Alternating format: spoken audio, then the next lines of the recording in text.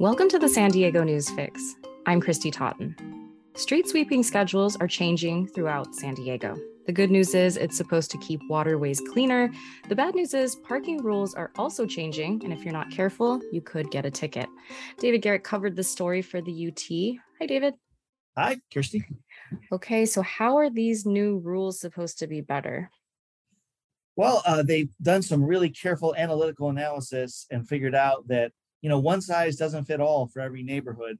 And there's certain neighborhoods where they were sweeping too often, you could argue, and some neighborhoods where they weren't sweeping often enough.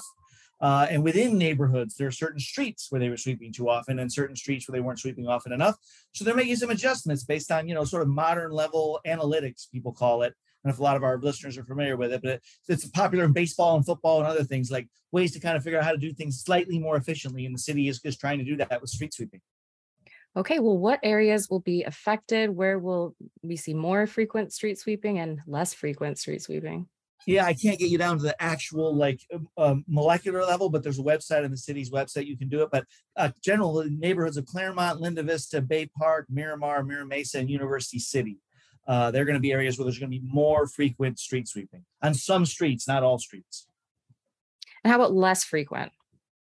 That will be also with some streets, not all streets. Peninsula, which is basically Point Loma, Midway, that's Pacific Highway, Sports Arena area, near Balboa Park, Normal Heights, Kensington, near San Diego State's campus called the College area, Grantville, Logan Heights, and Canto and Golden Hill. And so when will this go into effect?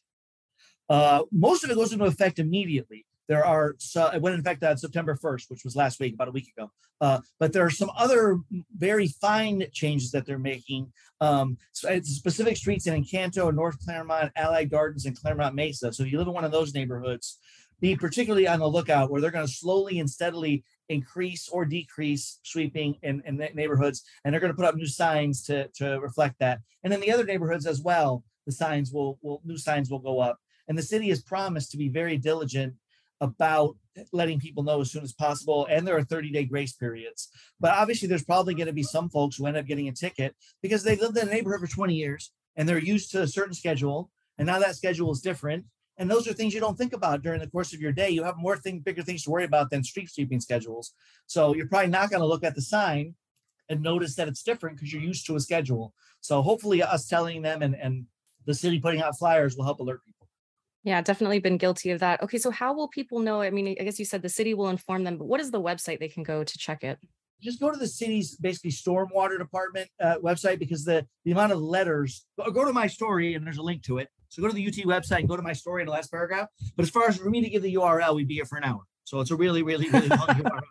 Okay, so got it. Go to San Diego Another place Union. You can go is thinkblue.org, which is sort of a website about pollution control, which you could also maybe link through that. Okay, but go to our website. That's the better bet. Okay, well, thanks so much, David. Anything else?